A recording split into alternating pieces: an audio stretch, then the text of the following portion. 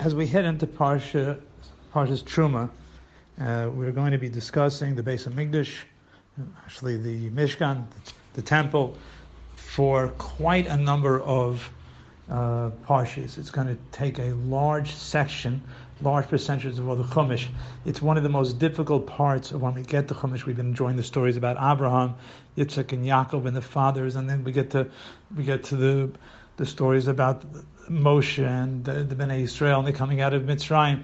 It's all very exciting. And then we turn to the Mishkan, and it's a very challenging reality. We try to get a lesson here, a lesson there. I just want to tell you, I heard from Rav Zev Leff, who I asked him, what do we do with these parshas?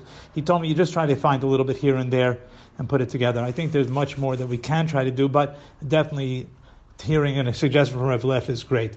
And hopefully we should all use it. I want to make a general suggestion. I didn't see this anywhere, but it's kind of like putting together some observations of these different parshas having to do with the Mishkan, having to do with the tabernacle.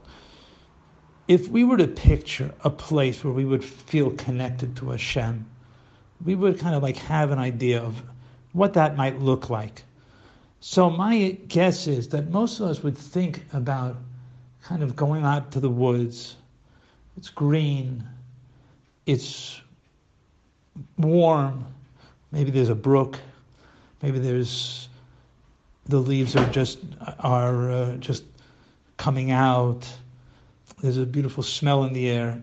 It would be tranquil. It would be calm. And that would be the place where we would think, okay, wow, this is where I can really connect to Hashem. And of course, there's an idea for that, the place, according to all the great Hasidic masters who tell us to do hisbodedus, go by yourselves, going off to a nice place in the wood. It has its place, obviously. But that would be the place that you and I would possibly imagine that would be where we would want to go to connect to Hashem. And yet, Hashem says, no, I want you to build me a tabernacle. But I want you to picture, gentlemen, ladies, what that might look like. If we were to actually put our minds into that picture, so we have to see that there is obviously all of the beautiful buildings and the Kohanim that are dressed so amazingly and they're inspiring, but then they bring animals in. And again, I'm not saying that I understand the symbolism, I have some idea, but just I want to talk about the experience of what it might have looked like.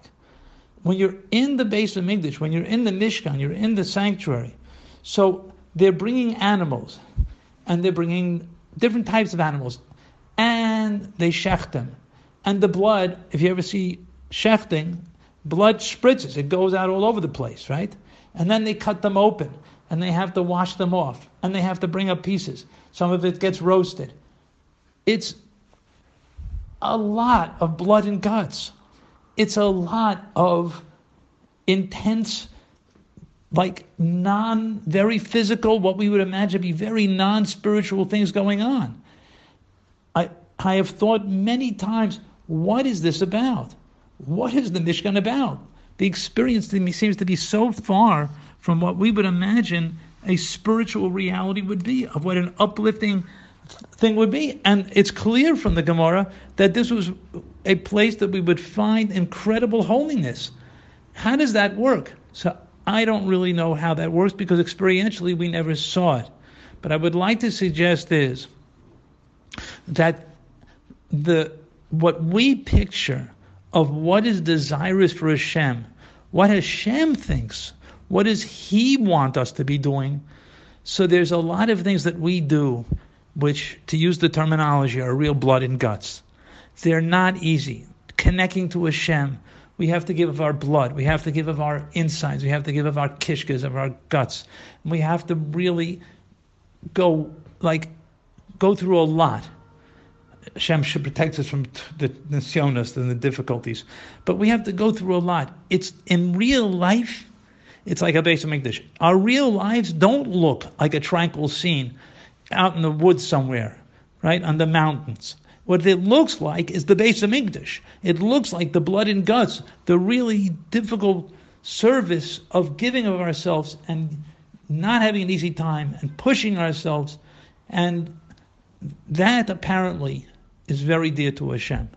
That apparently is the place where Hashem says, that's where I want the Jewish people to come. That's where I want the avoda to be. That's where I want the service to meet. That's what it should look like. How that works, I don't know.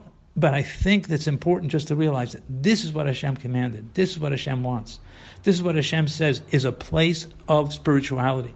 So when we think that spirituality only looks like the tranquil hills and the tranquil woods, we should know that's not how it works.